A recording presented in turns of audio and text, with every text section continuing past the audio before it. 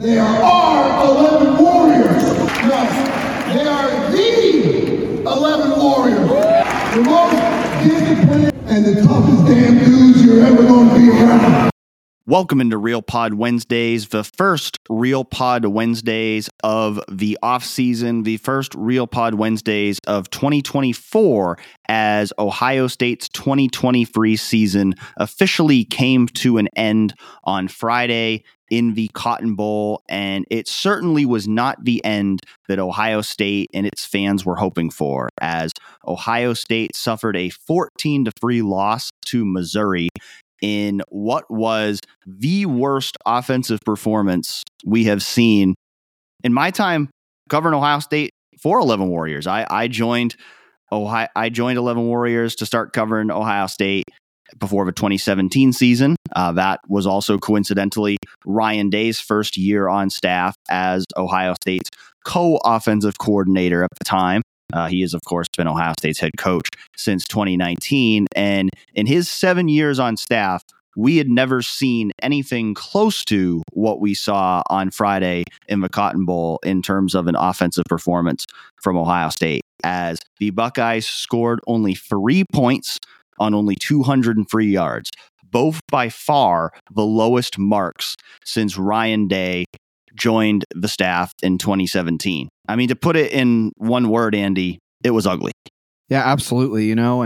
Football's been around for over, 100 years, 150 years, however long it's been.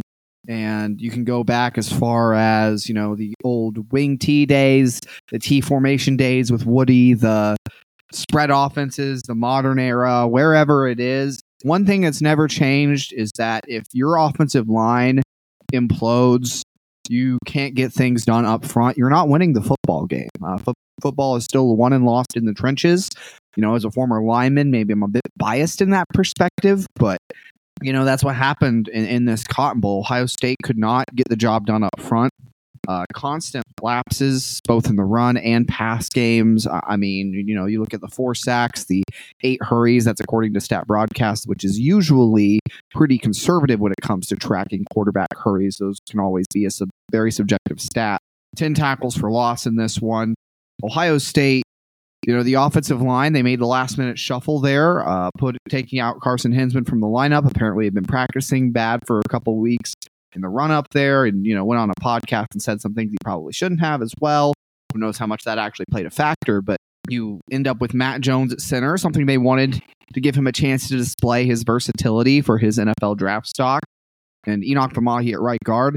Enoch we've talked to before as a person, someone you want to root for, sticking with the program for 5 years, and he used his platform to call for donations to the Red Cross Disaster Relief Fund when his native Hawaii was hit with a series of wildfires earlier this year. But as unfortunately as it comes to football, as it comes to what was on the field, he was not at all up to the caliber you expect of an Ohio State offensive lineman in that moment at right guard. And entering his 6th year, we've seen, we saw this year someone break out in his 6th year, Josh Proctor, but you wonder what more can come of Enoch. If that's what was shown to be there after all this time on Friday. So, that's where it started, but I also think there were many other areas that Ohio State fell short in this game. Special teams, play calling, really just an all-around disaster outside of the defense, which eventually got gassed out by the disaster unfolding around it. Yeah, I asked our Matt Guttridge, who's been following Ohio State a lot longer than I have, if he's ever seen an Ohio State offensive line play as badly as it did in that game. And his answer was, the only game that comes to mind is the 1998 Sugar Bowl against Florida State. And that was more because of a talent on the Seminoles defensive line than it was about Ohio State's offensive line being bad. And give credit to Missouri. I think Blake Baker, Missouri's defensive coordinator, had a fantastic game plan for this game. But, Missouri's defense did not come into this game as a world beater. I mean, this is not a Missouri defense, at least up front, that's loaded with a bunch of, future first-round picks on defense. And so there's really no excuse for why Ohio State should have played that poorly on the offensive line, especially with it being a position that's been such a question mark for Ohio State all year long, and we saw some growth down the stretch of a regular season, but, you know, in the final game of the year, it just didn't show up. And, you know, really was the story of this game in terms of why the offense struggled so much. You know, certainly not having Kyle McCord and then having Devin Brown get injured in the first quarter was a big factor in the offense's struggles too. And we'll get more into that. But, you know, part of a problem for the quarterbacks was not as much of their inexperience as it was the fact that they almost never had any time to throw because, you know, rushers were going unblocked time and time again. And, you know, even when the offensive linemen were picking up blocks, a lot of times they were struggling to sustain them. And so, you know, I think from an offensive line perspective, I think it was a failure, both in terms of personnel and scheme. And, you know, we talked about it, you know, going into last year. I mean, what were the two positions question marks that we always talked about? They were quarterback and offensive line. And I think that proved very true in this final game of the season. And I think, especially in terms of the offensive line, because again, I mean, at quarterback, there was an excuse here. I mean, for the final 3 quarters of the game, Ohio State was down to its third string quarterback, a true freshman who had never really played before. So you expected some clunkiness there. But for the offensive line, Ohio State didn't have any opt-outs on the offensive line. It didn't have any starting offensive lineman transfer. Like you said, they made a coach's decision to change up the starting lineup. But, you know, they had all their pieces available that they had for the entire season. And so why this happened, I mean, you know, there's really no excuse for it. It's just a matter of Ohio State failing to execute in its final game of the year. And as a result, you know, there's going to be a sour taste in a lot of people's mouths for the next 8 months about the offensive line. And I don't necessarily expect Justin Frye to be fired for that performance, but it certainly puts him on the hot seat entering 2024. He's got a lot to prove, as might Ryan Day. You know, you and I both wrote columns on those two topics, you know, earlier this week on 11 Warriors. I feel like this is the kind of line performance that makes it, and again, this is something I expressed in the column, is that you have to now evaluate every position and be aggressive in the transfer portal, because you have to go out and get guys who can come in and compete and establish something for next year that you didn't have this year. You know, even if there's no can't miss guys that Ohio State can land up front, I think you at least need to generate some competition, because clearly coming out of this game, it's nowhere near where it needs to be. You have a defense that was let down at the end of this year, could be special next year if the right guys come back. We'll talk about that later. But this is an offensive line that needs addressed now. I think one of the things that buys Frye another year to figure it out is that they had a really strong line last year, particularly in pass protection. There were maybe some lapses in the run game you didn't want to see from them last year, but pass protection specifically, you lose 2 All-Americans from that line. Paris Johnson, one of the best tackles in college football last year. DeJuan Jones, also excellent. Luke Whippler, I think, was a really underrated loss for this team. He was really steady and just a strong player at center. Hinsman, you know, Carson Hinsman had plenty of lapses, plenty of struggles throughout the year. He got better as the year went on, but then obviously enough going on behind the scenes in practice, whatever it was, to have him benched for this game. Not sure if that's going to bode well for his long-term future at Ohio State if he does return. I'd expect him to be the starting center next year if Ohio State doesn't bring anyone in. I mean, right now, the only other guy they really have on the roster is Josh Padilla that has that experience at center, and he'll be entering his second season at Ohio State. So, you know, this is these kinds of performances in such a moment where Ohio State was so motivated, clearly, to win this game. I don't think it was any matter of that the offensive line didn't want to play well. And even if they didn't, I mean, you watched in that game, we saw Cade Stover just lighting them up there before halftime, laying into guys and pleading with them to get going. I mean, this, if nothing else, it was clear that their teammates on offense were very much invested in trying to get just a couple of seconds for Lincoln Kienholz. Look, I don't even think Kienholz played that bad in this game. The stat line would suggest otherwise.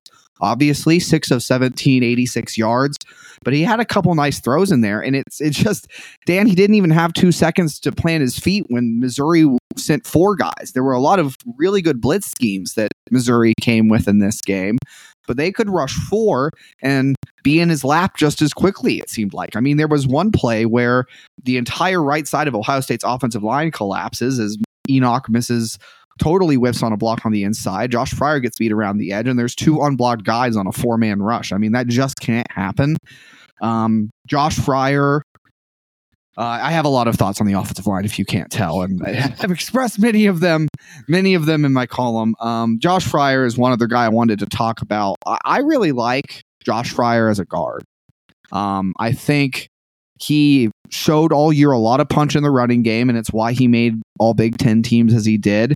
Showed he could handle power rushes pretty well on the edge, but anytime he faced someone with true speed, and these Missouri defensive ends had true speed, he was liable to get beat around the edge. And it happened several times in this game. It happened many other times throughout the season. I honestly think he's a really good guard playing tackle right now. It kind of like, you remember a couple years ago, they had tackles playing guard. It's the inverse problem with Josh. He just doesn't have the feet to be out there, but he has the punch and the build to handle power rushes from defensive tackles fine, I think. And like I said, a great punch in the running game, which is what you want at that position. So for me, I think him playing out of position, obviously the shuffle that happened didn't work out. Josh Simmons had his worst game in a while. Just across the board, a real failure from this offensive line. If you guys can't tell, Andy's a former offensive lineman. That wasn't clear. I think so. Yeah, Andy is certainly passionate about the offensive line, and certainly reason to be passionate about the offensive line after that game. Because like you said, I mean, it starts and finishes in the trenches in this sport, and I was thinking about it, even on Monday as I was watching those great, college football playoff semifinal games. And, on one hand, I'm watching Michigan go to overtime with Alabama and then ultimately winning that game and going to the national championship. And you're thinking, man, like Ohio State was not far off from beating Michigan. And if Ohio State could have beat Michigan, then maybe Ohio State's playing for a national championship right now. But then I thought Ohio State wasn't winning any national championship with that offensive line because, I mean, they couldn't even score 3 points or more than 3 points against Missouri. And granted, I think, if they had a more experienced quarterback, if they had Marvin Harrison Jr., do I think they probably score more than 3 points? Yeah, but probably not a lot more with the way the offensive line played in that game because, to your point, and I think this was especially true, after, rewatching the game and getting to really, study the plays. I don't think Lincoln Kienholz necessarily played badly in that game. I think a lot of it was just he was under constant pressure. I think the rare occasions where he had time to throw, you saw him make some nice throws. He had some misses too. I mean, there were a couple throws, I think in particular, but I noticed to Carnell Tate where they were about 10-yard throws and he threw them a little bit too short. And so, Lincoln Kienholz did look like a freshman in that game, but I think you could see glimpses of his potential to be a great quarterback. You just didn't get a chance for him to really show it because of how poor the pass protection was.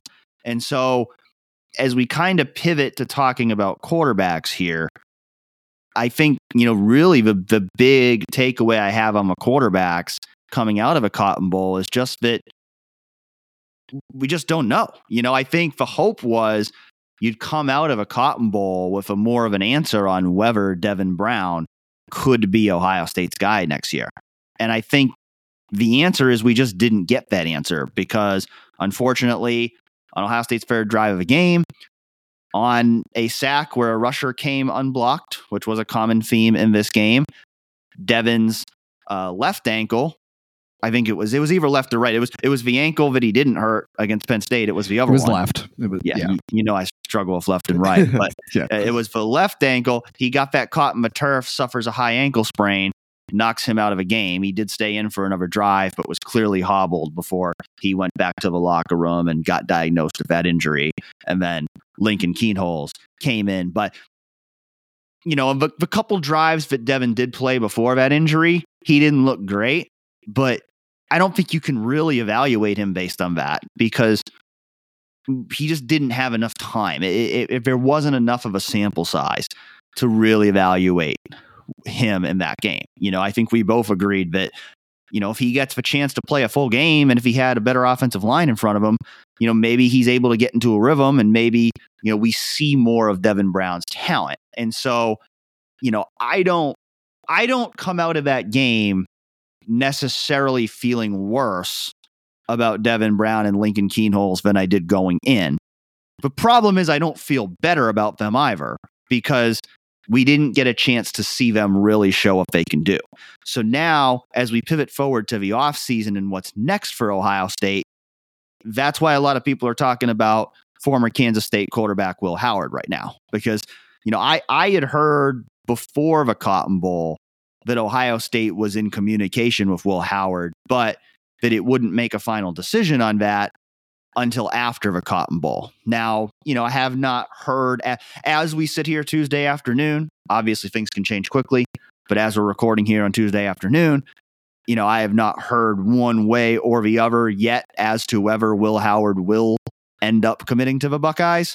But I certainly don't think that, I think that if Ohio State was already leaning in that direction, which I think it was, then I don't think anything they would have seen in the Cotton Bowl would deter them from making that move now. Certainly not. I mean, what is there to evaluate, Dan? I mean, there were 11 total completed passes in this game from Ohio State. And, you know, Devin Brown, he just didn't get the chance to show what he could do, but I didn't do much impressive while he was in there. I feel like you have to go out and get a transfer when you have so much unknown and nothing to evaluate in these game reps with Devin. You need the competition. If it means that someone ends up transferring out because they're behind in that competition, then that might have to be the case too, because again, it's not, we talk about it every year. You've got to go out and do what's best for the current roster, whatever next year's team is. And, you know, if I think bringing in Will Howard is an upgrade in the sense that, you know, he can play at a certain level. He has a certain floor. Both Devin Brown and Lincoln Kienholz's ceilings are higher, in my opinion, but you don't know how long it's going to take for them to get there, what level of play they can sustain. I think Howard's a more proven asset, and you have to have at least an answer at quarterback here. And I mean, the injury concerns too with Devin. It's not good to, you know, be dealing with multiple ankle injuries in one season like this. Who's to say if it'll be a long-term thing or not, that he's going to have continued durability issues or whatever. But, you know, as far as just the raw numbers, for me, Will Howard, not as impressive as Cam Ward. I know that obviously Ohio State's evaluation, they know how to evaluate a quarterback better than I do. But, you know, you and I both thought Cam Ward was made the most sense for this team. I look at Will Howard, and yes, he's going to have better weapons in Columbus to throw to than he had in Kansas State. But he's also going to be playing Big Ten defenses, which I think are a step above Big 12 defenses. So there's some balancing out there. 7.4 yards per attempt this season, and yards per attempt is kind of the first number you look at least among basic stats when you're evaluating quarterbacks these days. Kyle McCord had 9.1 yards per attempt this year. That's a drop off of 1.7 there. Will Howard, this was his first season ever completing more than 60% of his throws. He completed 61% of his throws. It's been a while since an Ohio State quarterback, full-time starting quarterback, completed that few percentage of his passes in a season. 2,600 yards is fine. If you're looking at the aggregate numbers there, 24 touchdowns, 10 picks. Kyle McCord only threw 6 interceptions this year, had the same number of touchdowns at 24. Then, you use Kyle McCord as the barometer because he beat Devin Brown in a competition this camp ultimately. And Ohio State wants an upgrade at quarterback over what it had this year. Well, that's what it had this year. So I think it's fair to compare kind of where those two stand numerically.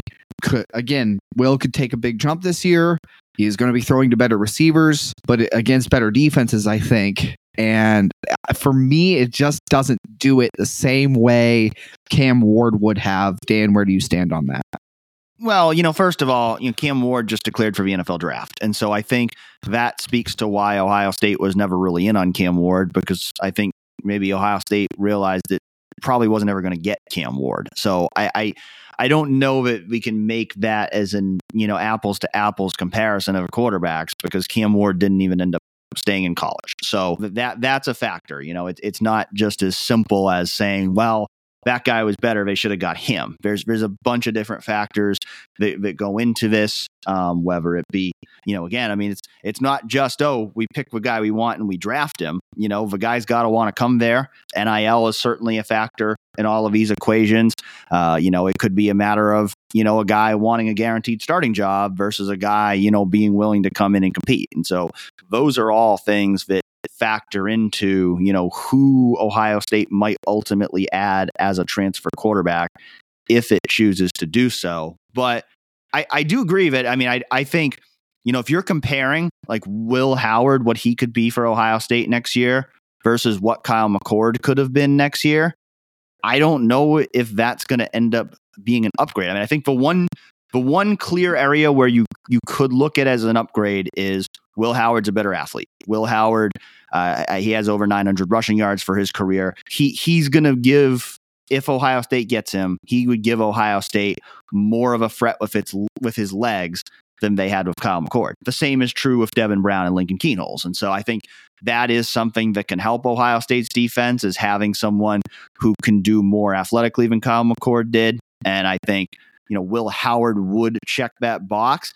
But as a passer, I agree. But I think, to say that he's going to be a clear upgrade over Kyle McCord, I can't do that right now. I think the tools are there that Will Howard could be one of the best quarterbacks in the country when you put him in Ohio State's offense. Now, a lot of that is going to go back to the offensive line again. Is the offensive line going to be an improvement to where he's going to have better protection and be able to make more plays? He is going to have more talent at receiver. Like you said, some of that gets canceled out by potentially playing better defenses. And so I think Will Howard, and again, we talk about that Howard versus McCord comparison. Again, it's not as simple as just saying Ohio State is choosing Will Howard over Kyle McCord, because Ohio State wanted Kyle McCord to stay for another year.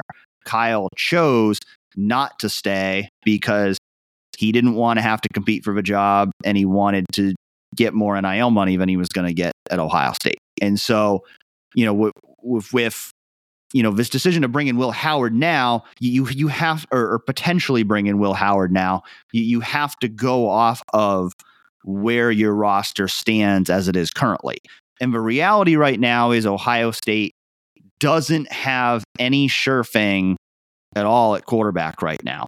And so I think the possibility of bringing in a quarterback who has, I believe, 27 games of starting experience at Kansas State. He was a second-team All-Big Ten player this past season. He led Kansas State to a Big 12 championship 2 years ago. He has a proven track record that he can make plays with his arm and his legs, and that he can win big games. And so I think that experience is something that is appealing to Ohio State. I think when Ohio State brought in Justin Fields, even though he was inexperienced, just because you knew how much talent he had, that felt like a clear home run for Ohio State. I don't think that bringing in Will Howard is going to have that same feel if it happens.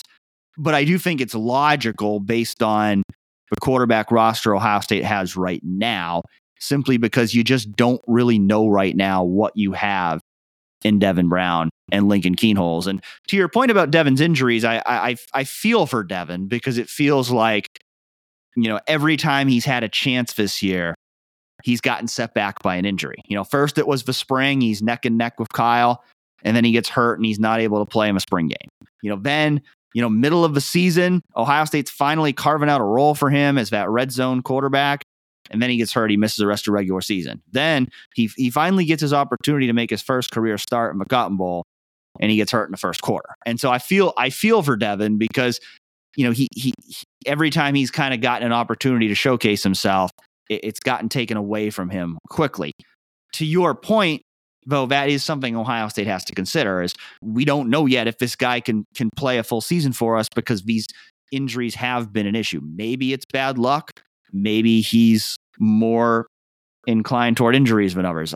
That's hard to say. You just don't know. But, it is a factor that Ohio State has to consider. I think I'm still optimistic about Lincoln Kienholz's potential future as an Ohio State quarterback, but I don't know if it's going to be next year. I think maybe he needs another year of development before you'd feel real comfortable making him your starting quarterback. I think Aaron Noland has a ton of talent, but I don't think you want to be banking on a true freshman to come in and be your immediate starter. And I think all of that also has to be looked through the vein that Ryan Day is now entering what could be the most important year of his career as Ohio State's head coach, because Ohio State is now coming off of 3 straight 11-2 seasons. They have gone 3 years in a row without achieving any of their major goals. And after that performance we saw from the offense, which is supposed to be his area of expertise in the Cotton Bowl, I don't think it's a stretch to say that 2024 could be a make or break year for Ryan Day, especially when you factor in the fact that a new athletic director is going to be coming in next summer. If you're Ryan Day, you have to make the moves right now that give you the best chance to win in 2024. And so if I'm in Ryan Day's shoes, I think I too would be very tempted to want to add a veteran quarterback who at least has that experience and who I know, can play at a solid level, at a high level, collegiate level, rather than banking my future on a quarterback who really hasn't played at the collegiate level and who you really don't know if he's going to be ready next year. As you said, and again, wrote a great story about this, is definitely going to be a make or break year for Ryan. And I think it also segues perfectly into the discussion about staff change, because going back to your point about, Ryan Day is supposed to be this offensive guru.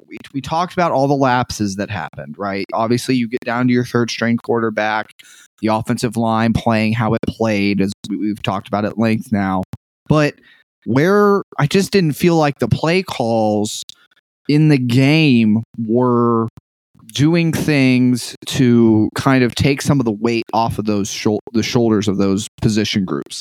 If your offensive line can't give your quarterback time to throw the ball, why are you still calling a play action pass with 7 protectors and 2 routes that are actually out in pattern, but they're both deep balls? You're trying to give your you're trying to do longer developing plays with routes down the field with a new quarterback and an offensive line who can't protect.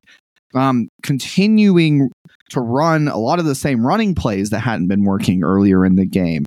Where's a good old crossing route? Remember when those were a staple of a Ryan Day offense, Stan? They used to throw crossing routes over the middle to guys coming across the field. I mean, big absence of that.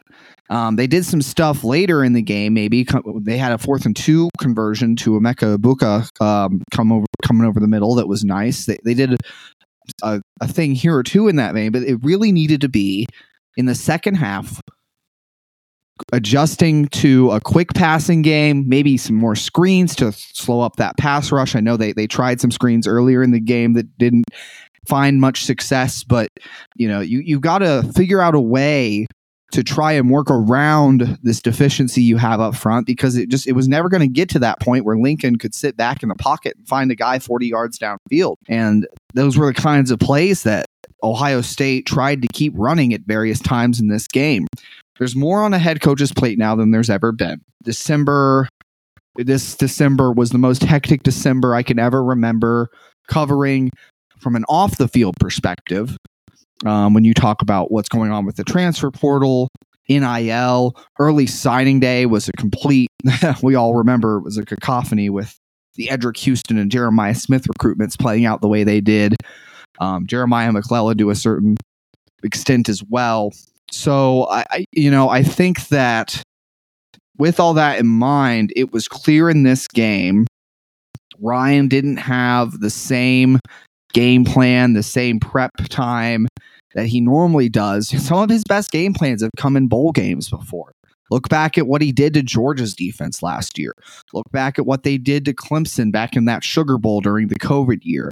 Utah, the Rose Bowl in 2021. They have had some incredible game plans for these bowl games, and that just wasn't the case against Missouri. Adversity comes. It's not just on the players to handle it. It's on the coach to say, okay, this thing that we're doing isn't working. We have this weakness. How do we try to counteract that? And I think a lot of the play calls that could have helped open things up when you have a porous offensive line like that just weren't happening. And, it goes to say Ryan Day needs his Jim Knowles, but on offense. He needs to step back fully into that CEO role and let someone handle the play calling, handle a lot of the schematics. That guy thought it might be Brian Hartline this past year, but it didn't seem like Day ever really entrusted him fully to run the offense. So I think that is one of the biggest coaching changes you look at this offseason, is trying to get that guy on offense who can take the schematics off of Day's plate in a big way. Yeah, I completely agree. And it's not just because of this one game. And this one game exacerbated it and should probably be the final straw for it. But, I think if we just go back through all the big games this year, Notre Dame, Penn State, Michigan, Missouri, would you agree with me that the game plans in all of those games left a lot to be desired? Yes.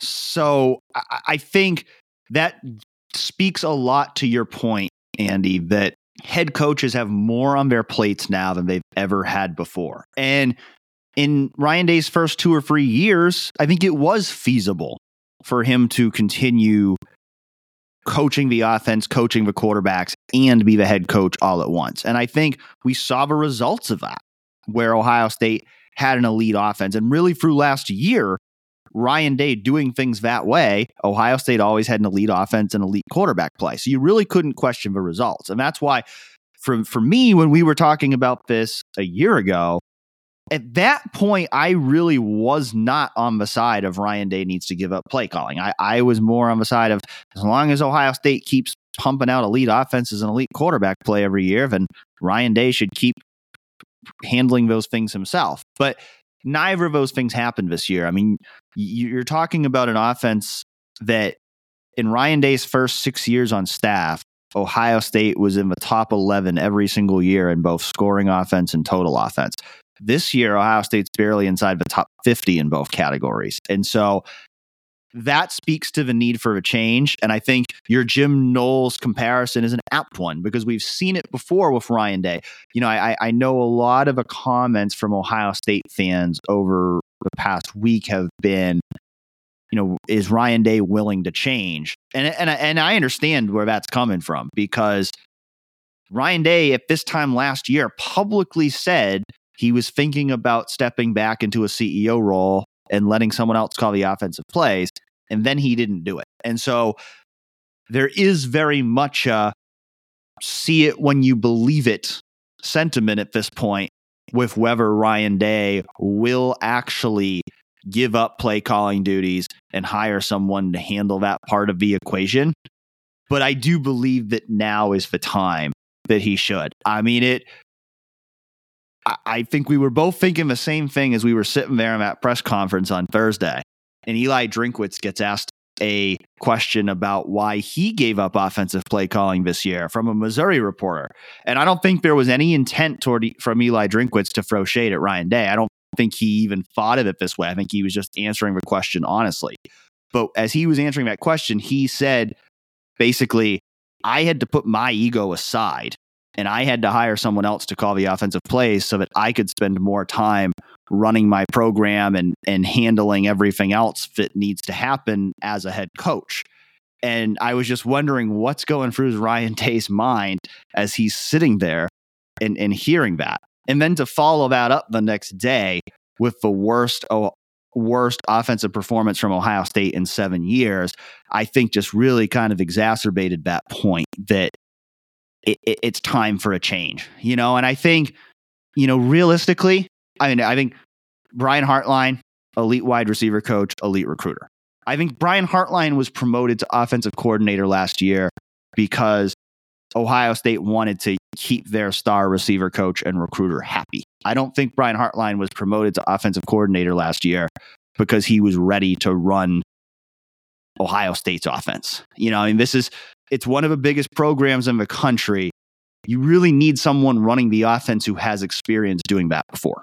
And so, I think losing Kevin Wilson was a significant loss, even if he wasn't the one calling the plays. And I think Ohio State needs to bring in another experienced coach. I think ideally someone who's been both an offensive coordinator and a quarterbacks coach to take Corey Dennis's spot on staff, and then to be the guy who calls the plays for the offense and leads the development of the quarterbacks. Because right now, Ryan Day is trying to do all three of those things at once. And I think that's leading to issues, not only in the offense, but I think it also then leads to issues in terms of just running the program, because he's doing so many different things at once that he can't always devote as much time as he needs to his other responsibilities as a head coach. And so I think if Ohio State can find, like you called it, that Jim Knowles for the offense to run the offense and coach for quarterbacks, I think that has the potential to solve a lot of problems. I think it's a clear change. We've talked now about just how big a make or break year this is for Day. And it lends to the discussion of exactly how warm, Day's seat should be entering 2024. This is 3 straight years of Ohio State not achieving any of its goals. The goals Ryan Day states: beat Michigan, win the Big Ten, win a national championship. Haven't done any of those the last 3 years. But at the same time, of course, a guy who still has never lost more than 2 games in a season, 53-8 all time as a head coach at Ohio State full time, and Ohio State has always been in kind of that contention for the playoff. You imagine where the program is now, at least the first set of years under Ryan Day here. It's going to be hard for them to miss the playoffs going forward if they maintain this level of play. I mean, you'd have to lose 3, maybe 4 games in a season, which, again, that's the regular season, and they've never come close to doing that under Day. So, how warm do you think Day's seat should be in 2024, Dan? And I guess kind of thinking way ahead, what would it take for him to lose his job after this season in your eyes? Yeah, I mean, it's a tough question to answer. And one thing that makes it tough is we don't know who the athletic director is going to be yet. I think one of the biggest reasons why his job still feels very safe right now is because Gene Smith is still the athletic director. And Gene Smith has always been patient.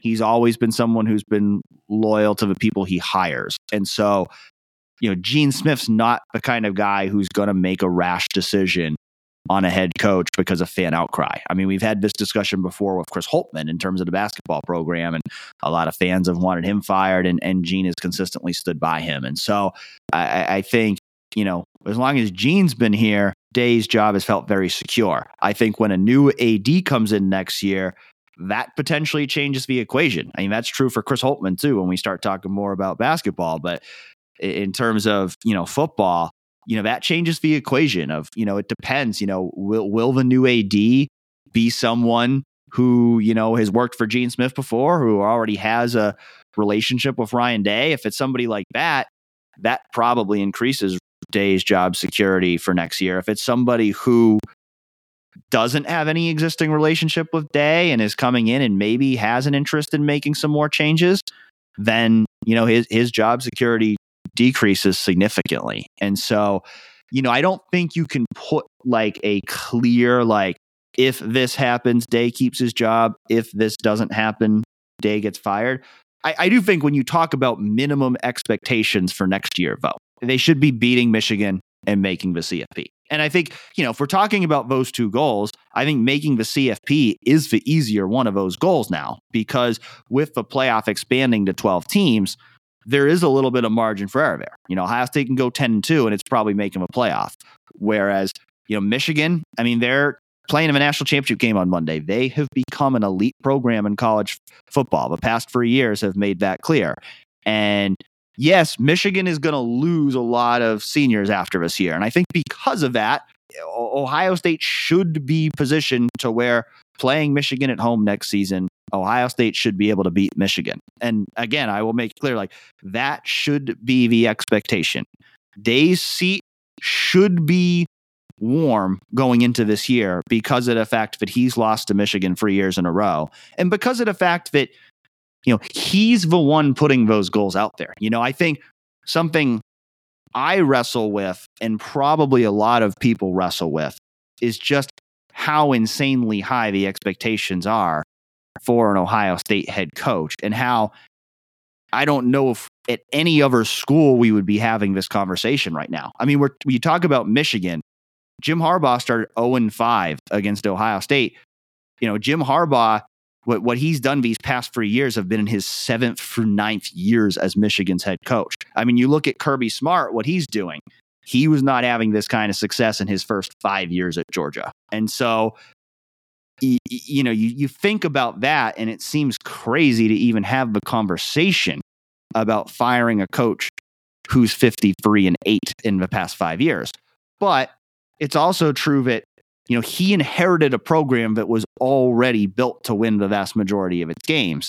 So that increases the expectations right there. And then, again, Ryan Day's the one, he's saying it himself. The goals are to beat Michigan, win the Big Ten, win the national championship. And granted, he didn't necessarily create those goals. He inherited those goals from Urban Meyer, and that's the burden that he has to take on. But it doesn't change the fact that those goals have been stated time and time again. And so because of that, we have to measure him based upon those goals. And the reality is he hasn't achieved those goals for the past 3 years. And so I'm not going to say he has to achieve all of those goals next year to keep his job, but you certainly want to see him achieve at least one. If you're going into next year, if you're going into 2025, 4 years in a row, Ohio State hasn't achieved any of the major goals it set out for itself, then I think it is realistic to talk about the possibility of a change. Will it happen? It's really hard to say because of the fact that, Ohio State still has to hire a new athletic director first. But, the expectations at Ohio State are probably higher than they are anywhere else in the country. That's just the way it is. I think Ryan Day understands that as well as anyone. And it's not easy, but he's going to have to find a way to start achieving those goals again in 2024. Or I think a year from now, we will be having a very real conversation about whether Ryan Day is still going to be Ohio State's head coach. That's where I stand on it too. And it's quite an intricate conversation, but I don't think, Michigan should be losing a lot this offseason in terms of players.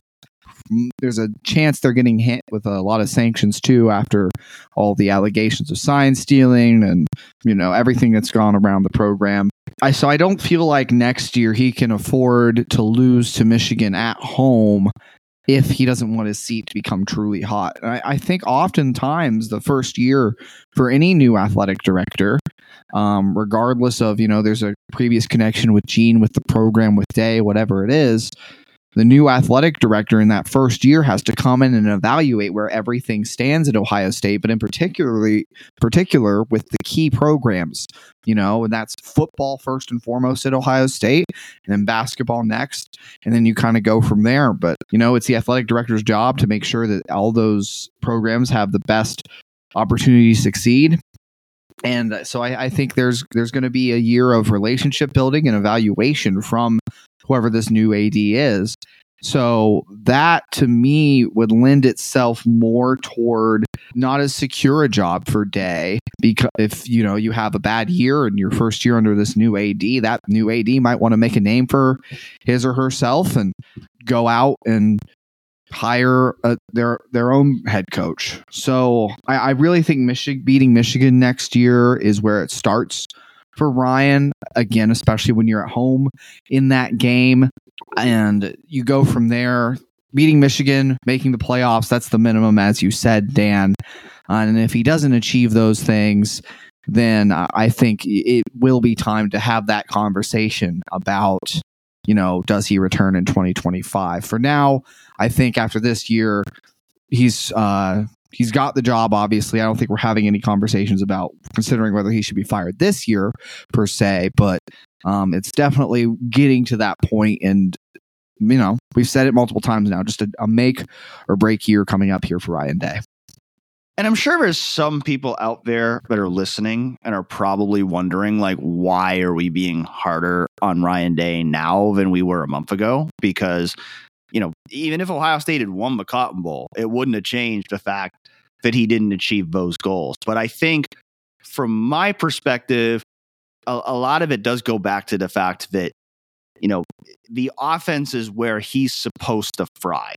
And now that part of Ohio State has hit a rock bottom level that it has not been at in his tenure. And so I think, that makes me at least look at Day a little bit more critically, because those are the areas where he's supposed to shine.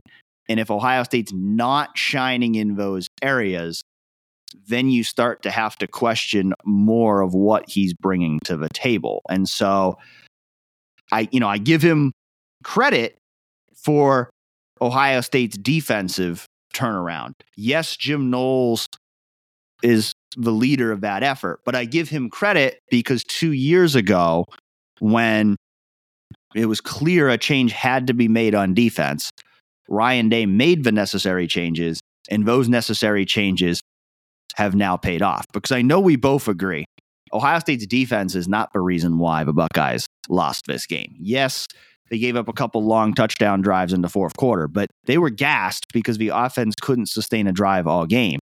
We had said before the game that holding Missouri under 20 points would be a clear success, and Ohio State held Missouri to 14 points. And so I think the defense played great. Yeah, not a great finish, but it's not their fault. They got no help from the offense. They also got no help from the special teams. And so when we talk about more immediate changes, I think we both agree, along with the need to make some tough changes on offense, the other change that needs to happen is it's time for Ohio State to move on from Parker Fleming, because there's just no justification for it right now. He's been on staff for 3 years. The special teams play has consistently been substandard. There's just nothing you can point to right now that would justify continuing to use one of your 10 full-time coaching staff spots on a full-time special teams coordinator when the special teams play has been far from elite. Not just, using that spot, but giving him a raise last offseason. The special teams were bad in this game. Just, again, I mentioned earlier just how everything around the defense seemed to work against the defense, and yet they still stepped up and had, if Ohio State would have won this game, this would go down as a legendary defensive performance, similar to how the 2021 Rose Bowl against Utah was, a legendary offensive performance for Ohio State history. But it was, at least the defense had like a nice third quarter against Utah. The offense couldn't sustain a drive like ever in this game. So, like you said, gassed them out. But the first 9 Missouri drives all failed to yield points for the Tigers. and 7 of them started at Missouri's own 37 or better. 3 of them started in Missouri territory. The defense managed to get stops every single time, despite being screwed over by its special teams in losing that field position battle, because they only allowed Missouri to have 2.8 yards per play. Iowa, the worst yard per play offense in the country this year, who else, averages 4 yards per play. So, the defense was dominating so well against an offense that we talked about all up to the bowl as being prolific, as having all these weapons. This was a marquee performance from the defense, particularly from Jack Sawyer with the 3 sacks, tying an Ohio State bowl record, and a guy that I had been trumpeting before. I think he was all season. You saw from Jack, he got better, and he was constantly doing a lot of the things that aren't heralded as a defensive end, particularly being an elite run defender. Didn't think he was getting enough credit for that, and I feel like, Dan, I feel pretty vindicated in being on that Jack Sawyer train, because he was down. I thought he was their best defender, not just in the Cotton Bowl, but really the last few weeks of the regular season too. Had a great game against Michigan in that loss. But again, overall on the defense, pinned back by its weak special teams, we saw Jaden Ballard have no clue when and where to fair catch a football. I mean, they said the teaching is plant your heels at the 8. If it goes over your head, then let it go into the end zone. In high school, you learn, the 10-yard line. It's a basic punt returning thing. And Ballard failed to hold up to it on multiple occasions in this game. I mean, fair catching a ball at the 5 is pretty inexcusable. So if it were one game, you could write it off, but the special teams have just been such an issue, and it's a spot that you can use to promote James frickin' Laurinaitis to be your full-time linebackers coach. That's an obvious move that I thought, might be done before this season, but I think a move that really has to be done now if you want to keep James on staff. He's going to be a much better recruiter than Knowles is. Knowles is, he can develop linebackers fine, but he's never been that guy to get out there and really hit the recruiting trail. I think Laurinaitis gives you that on staff, and additional development, being that he was in the league for so long. So, and had a very prolific career at Ohio State, obviously. It's just a move that's so obvious. I'm a little surprised it hasn't been made already, but I get it. Ryan Day probably wants to respect his guy, send him out a little easier, set him up to get a job down the road. That's all well and good, but Parker Fleming needs to be off this staff, and it probably needs to coincide with a promotion of James Laurinaitis.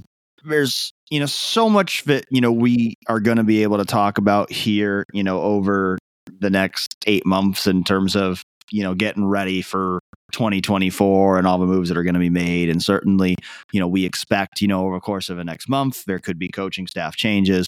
There could be transfer portal additions. We'll see how everything all plays out here, NFL draft decisions, all of that over the next month. And we'll certainly be, talking about those things week in and week out. As we kind of put a bow on the 2023 season here, just what's your overall assessment for the Buckeyes? Like, if you had to grade this season for Ohio State, Andy, what grade would you give Ohio State? C-, maybe a D+. I think it's hard to give them above a grade that's above average when you don't achieve any of the goals you set out to achieve. The Cotton Bowl, I think, could have had the chance to elevate this season for Ohio State in a way of building momentum for next year. And I think you sit back and you look at the defense and you say, wow, they took the real step that they said they were going to take all year. The defense right now, if you get certain key guys back, is going to stay a force, stay among the nation's elite next year. They proved they can do it against a prolific offense after, we were questioning how real the defensive development was after that Michigan second half, right? When Michigan was able to score on all 4 of its drives and kind of take control of the game there. And, that loss certainly doesn't all fall on the shoulders of the defense at all, but it wasn't what we'd seen from them all season. But outside that one half, this was a dominant Ohio State defense that won them several games, particularly that Penn State game. And I think you look at that Penn State and Notre Dame win too, and you say, well, those are high quality wins the Buckeyes got. So I'm not going to give them an F. But when you don't beat Michigan, when your two most prevalent issues throughout the course of the season never get addressed and end up costing you in the last two games. We talked about offensive line and quarterback. I don't think you can grade it higher. I don't think you can grade it at sea level or higher, because you can't call it an average or better season for Ohio State based on the standards of the program. The standards that Ryan Day and we've stated so many times. So for me, it's a C minus. Dan, what about you? I'm going to give him a C. I mean, you're certainly not giving them an A for this season, and you can't give them a B. I mean, if the way the season ended, but I'm going to give them a C because they did win their first 11 games of a regular season. Like you talked about, the defense became one of the best in the country. I mean,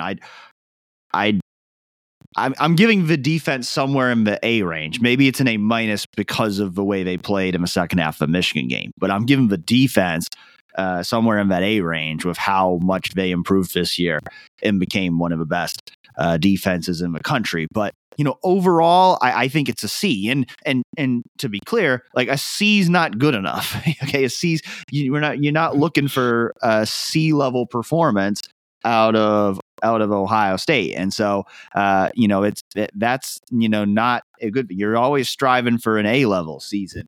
B level season is one thing, but you don't want a C level season. And so to me, a C is fair. I think it's fairly average of a season by Ohio State standards. I mean, it has been the average here the past 3 years. This has been the standard that Ohio State has gone 11-2 with a loss to Michigan. But certainly I think that it did not live up to expectations. Again, for many schools, an 11-2 season would be an A or at least a B. But at Ohio State, because of what those stated expectations are, and the fact that Ohio State did not achieve those expectations, I give them a C. I get where you're coming from too. I think a C feels right to me.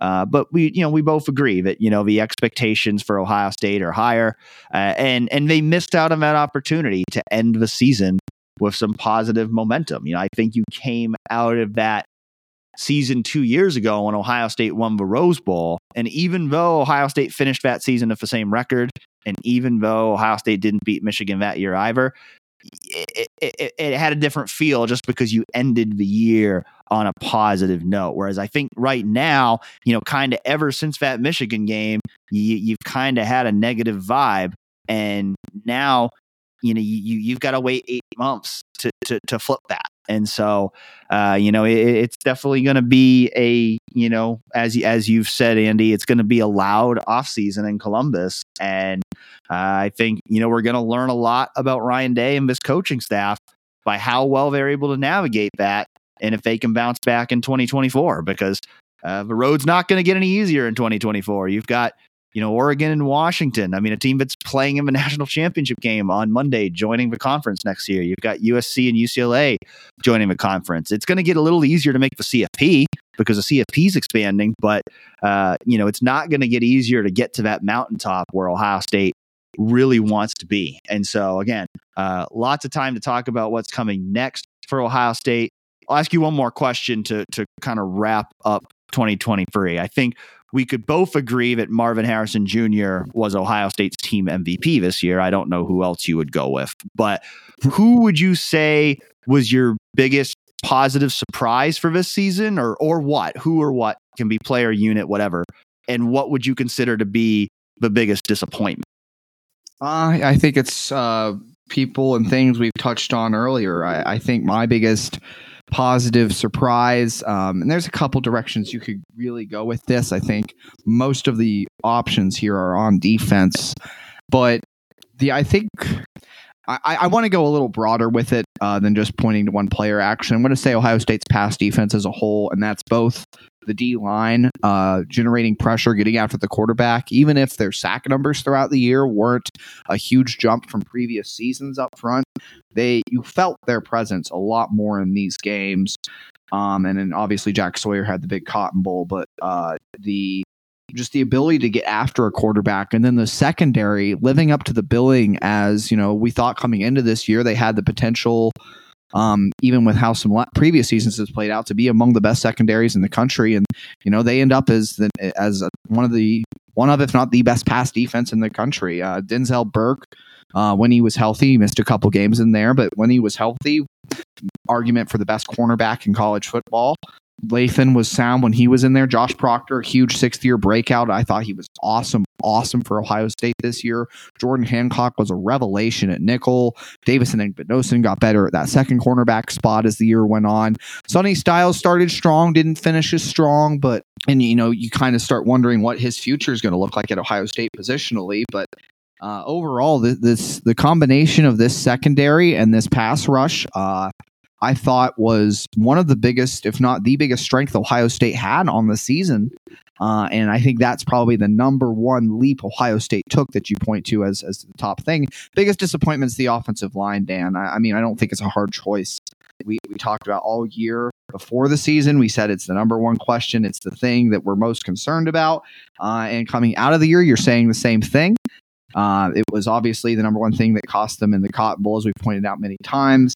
It was something that cost them against Michigan. It cost them a lot of key turns this year. And, my expectations weren't that this Ohio State offensive line was going to be a contender for the Joe Moore Award, which goes to the best O-line in the country every year. But I thought, they need to have one of the 25 best offensive lines in the country to at least just with the weapons that they had coming into the year, with the potential of having a good quarterback. And overall, McCord didn't play that bad.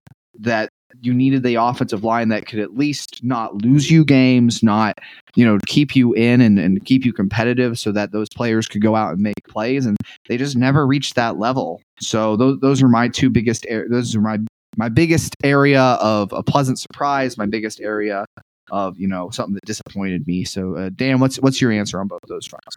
Yeah, I mean, certainly hard to argue with the offensive line being the biggest disappointment. I think I'll just take it out a little broader and just the fact that this Ohio State offense had, in my opinion, the best wide receiver in school history in Marvin Harrison Jr. You had one of the most productive tight ends in school history in Cade Stover. You have another fantastic wideout in Emeka Egbuka. You have one of the most explosive running backs in the country in Travion Henderson. Now, we talked about it all offseason leading up to last year that Ohio State had the most skill position talent in the country in terms of wide receivers, running backs, tight ends. And with all that talent, Ohio State barely had a top 50 offense. I think just that as a whole, for me, is the biggest disappointment of this season, that you had that much talent on offense and you never found a way to utilize that talent and make the most out of that talent to have the explosive offense that you should have. And some of that goes back to quarterback play. Some of that goes back to offensive line. Some of that goes back to coaching and game planning. But, that's why Ohio State needs to take a really hard look at its offense right now and figure out how to fix it. Because, players like Marvin Harrison Jr. we know Ohio State has a lot of talent in that wide receiver room, but guys like him just don't come around very often. When you have talent like that, you need to be able to utilize it and get the most out of it. And Marvin was fantastic, but Ohio State did not get the most out of what it could have from Marvin Harrison Jr. as a whole offense, because the rest of the offense around him was not good enough to perform up to its potential. And so I think, to me, that's the biggest disappointment.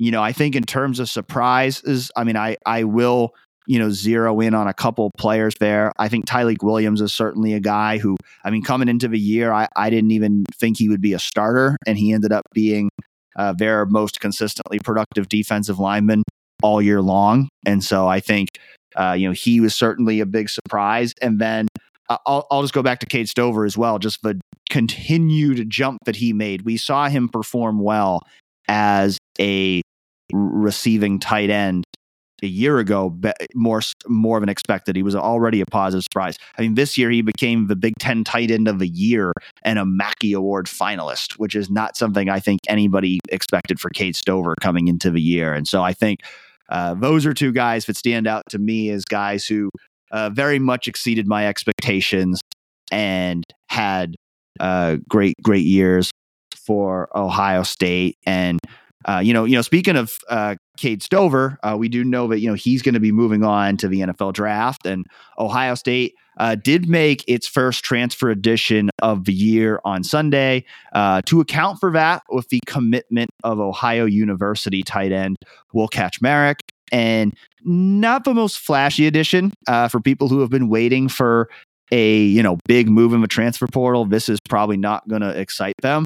But I think it's a good addition. When I dug into it, admittedly, I had not heard of Will Kacmarek until he announced his commitment on Sunday. But digging into it since then, I think there's a lot of logic behind this move. This is a guy who had 42 catches for 507 yards and 2 touchdowns over the past 2 seasons. And yeah, those numbers don't jump off the page. But if you look at Ohio State's tight end numbers before the past 2 years of Cade Stover, those numbers are pretty much in line with what Ohio State's starting tight ends were doing before the past couple years. And so I think those are solid numbers. I think he's graded out very well as a blocker, which is really what Ohio State needed as a tight end. I think tight end blocking, we talked about the offensive line. I think tight end blocking was a problem this year too. So I think Ohio State needed to bring in a veteran tight end who could help them in blocking. And I think Will Kacmarek's going to be able to do that. And he's got a lot of physical upside. He's 6'6", 256. You watch him on film, he's got some good athleticism. And so, it's certainly not a move that's going to jump off a page in terms of, adding a tight end from a MAC school with pedestrian statistics. But I do think this is a move that could prove to be important for Ohio State. Yeah, I think Kacmarek, again, like you said, not an addition that's going to get a lot of praise, a lot of notoriety from Buckeye fans, but I think a helpful type of tight end that they don't necessarily have in the room right now. You think of, they just added Demarion Witten in this last recruiting class. He's very much a receiving tight end. Jelani Thurman kind of has that mold where blocking is the side of his game that needs more development. G. Scott Jr. certainly we've seen over the course of his seasons that his receiving is farther along than his blocking. So I think having that big physical blocking tight end is a piece that Ohio State might look to employ on some 2 tight end sets. A guy they can mix in to kind of help with the run game in certain areas.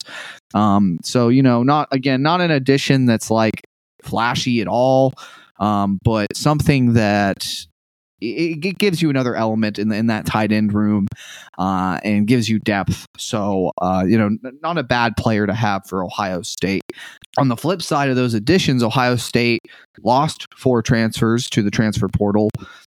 Freshman wide receivers Noah Rodgers and Bryson Rodgers, spelled differently on the last name Rodgers. They're no longer in Mr. Rodgers' neighborhood, as Dan so joked before. Starting punter Jesse Mirko and 5th-year D tackle Jaden McKenzie. McKenzie, a guy who played sparingly in a few games this year, never really made an impact. It makes a lot of sense for him to leave. And I think Bryson Rodgers was, they brought in Brandon Ennis and Carnell Tate, and those were the 2 superstar receivers in that class. Noah was a very highly touted guy as well. Bryson was kind of more of a prospect that Heartline really liked, but didn't have necessarily the pedigree in terms of the stars and the rankings that the others did. So his transfer made more sense to me than Noah, although I think there is certainly a clog coming in Ohio State's receiver room. When you talk about, we both are confident Jeremiah Smith is probably going to start next year. And Emeka Ibuka might be coming back, of course, too. So, I think the depth chart just gets a little hairy for Noah. I think a guy that had a lot of talent that I think would have been exciting to see grow for Ohio State fans, maybe even Bryson too. But their transfers make sense. I think it's just always a stacked room for Ohio State. It's going to consistently shed excess weight year in and year out for that reason. I wouldn't be surprised to see another transfer or 2 from the receivers room before the year is up. And then Mirko, I think it's odd to see a starting punter leave a program, but I think it's probably a sign of what's to come in terms of Ohio State making a move on from Parker Fleming. That's just my guess. I have no intel on what Jesse's actual thought process was there. But, I think now punter is probably a position you might have to address in the portal because of Jesse's transfer. Maybe you swap punters with Missouri now, who you just played with their punter also entering the portal and Riley Williams. So, those just thoughts on those losses there, Dan. Yeah, I agree with all of that. I think the thing that, when you talk about those freshman receiver departures, I think it just kind of speaks to the reality now of college football, and that, it used to be, until a few years ago, if you recruited consistently well at a position, you could really stockpile talent and have a ton of depth. It's becoming a lot harder to do that now for transfer portal because guys want to play, and it's hard to blame them for that. But it's a matter of, a guy like Noah Rodgers, you bring him in, you have this developmental plan of what he can become in year 3 and year 4. But it's going to be harder to get guys there now if you don't have playing time available to them in year 1 and year 2. And I think we've seen that now 2 years in a row with wide receivers. Ohio State has signed 4 receivers, and 2 of them have left after 1 year. And so, that's going to be the challenge for someone like Brian Hartline. He does such a great job of recruiting talent, but now the retention piece of it gets a little more difficult. And like you said, I think if you're talking about, the 2024 wide receiver rotation, I don't think those departures make a huge impact, but it's more about the depth of a room and just the long-term development of that room. And, I think you're kind of seeing in that room, perhaps more than any other on Ohio State's rosters, a bit of a survival of the fittest there, where, it's such, the standard at that position is so high and so elite now that you've either got to rise to that standard quickly, or you're probably going to have to go somewhere else in order to play as much as you want. And I think even a Noah Rodgers, even though he was a very highly touted recruit, may have seen that writing on the wall after just 1 year, that if I stick around here, I might sit on a bench for another year or 2. I want to go somewhere else and play now. Certainly, it makes a lot of sense from the personal perspective. And every year, more freedom of player movement, more NIL, more transfer portal.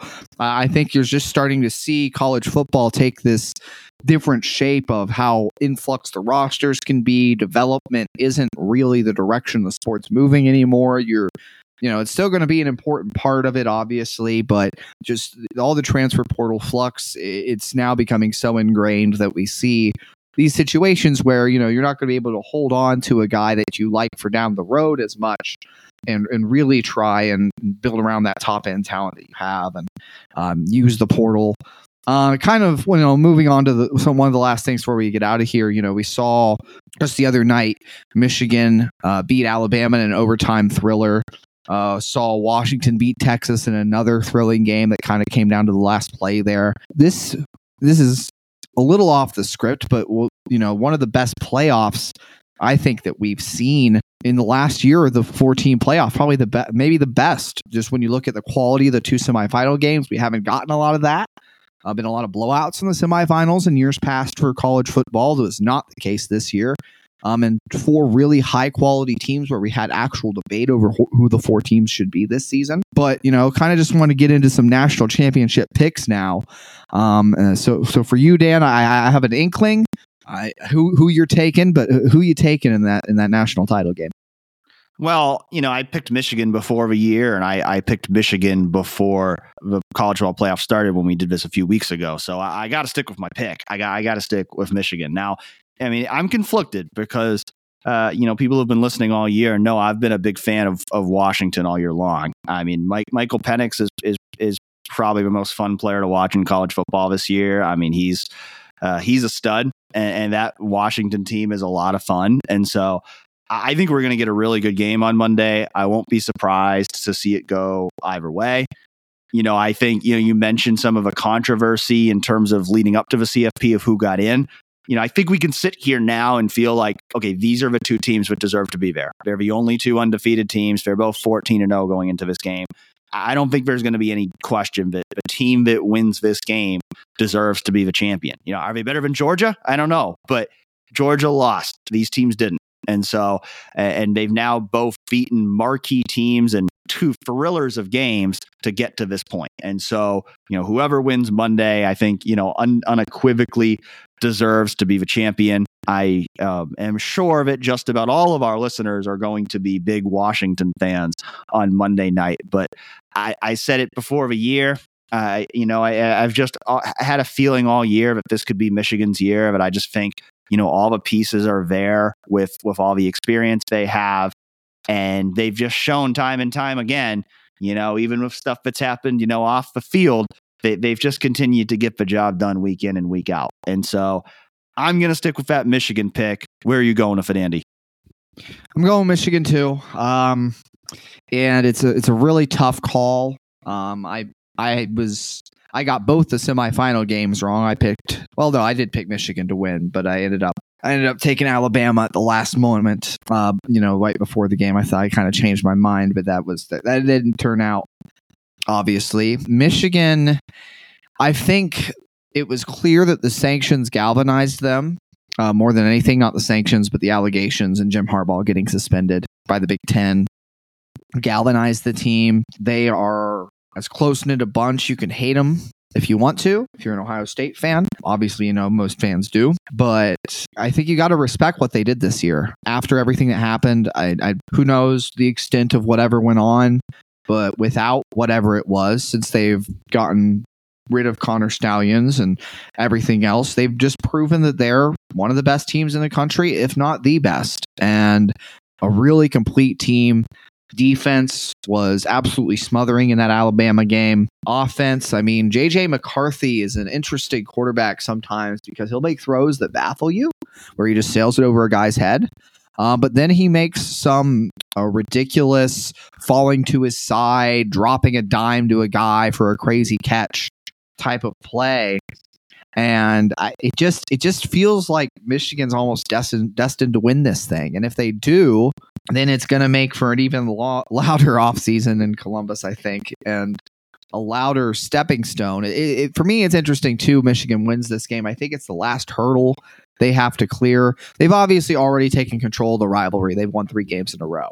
But it was the fact that they still hadn't achieved as much as more than Ohio State in the Ryan Day era. Ryan Day hasn't won a national championship. He has been to a national championship. Michigan is now also been to a national championship. If Harbaugh goes out and wins one, Michigan just as a program has suddenly advanced past Ohio State. That will be an interesting narrative to talk more about in the offseason if Michigan does ultimately win. But here's the other thing. I have picked against Washington time and time again on this show, much to Dan's chagrin. And every time I end up being wrong. Perhaps a good sign for Buckeye fans out there that I am picking Michigan in this game because my continued doubting of Washington and of Michael Penix has continuously bit me. So I think that you don't want me picking Washington if you're an Ohio State fan out there. Yeah, I feel like both these teams kind of have that like team of destiny kind of feel. So it's just going to make this game really interesting on Monday night. I can definitely see it going either way. Like I said, we're both picking Michigan, probably to our listeners' chagrin, but it's going to be a very interesting game Monday, and we'll certainly talk about that next week.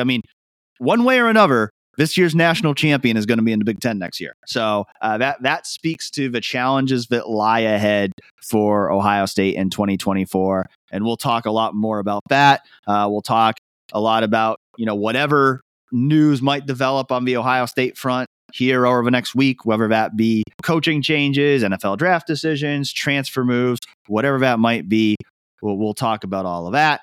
We'll talk about, some of the other things that may need to happen for the Buckeyes to take that next step in 2024. I'm sure we'll be talking some Ohio State basketball coming up here as well, as Ohio State is about to begin Big Ten play tonight with a game against Rutgers. And so Ohio State basketball season about to heat up here as well as football season winds down. And so plenty more to talk about on Real Pod Wednesdays in the weeks ahead. We hope you'll join us then.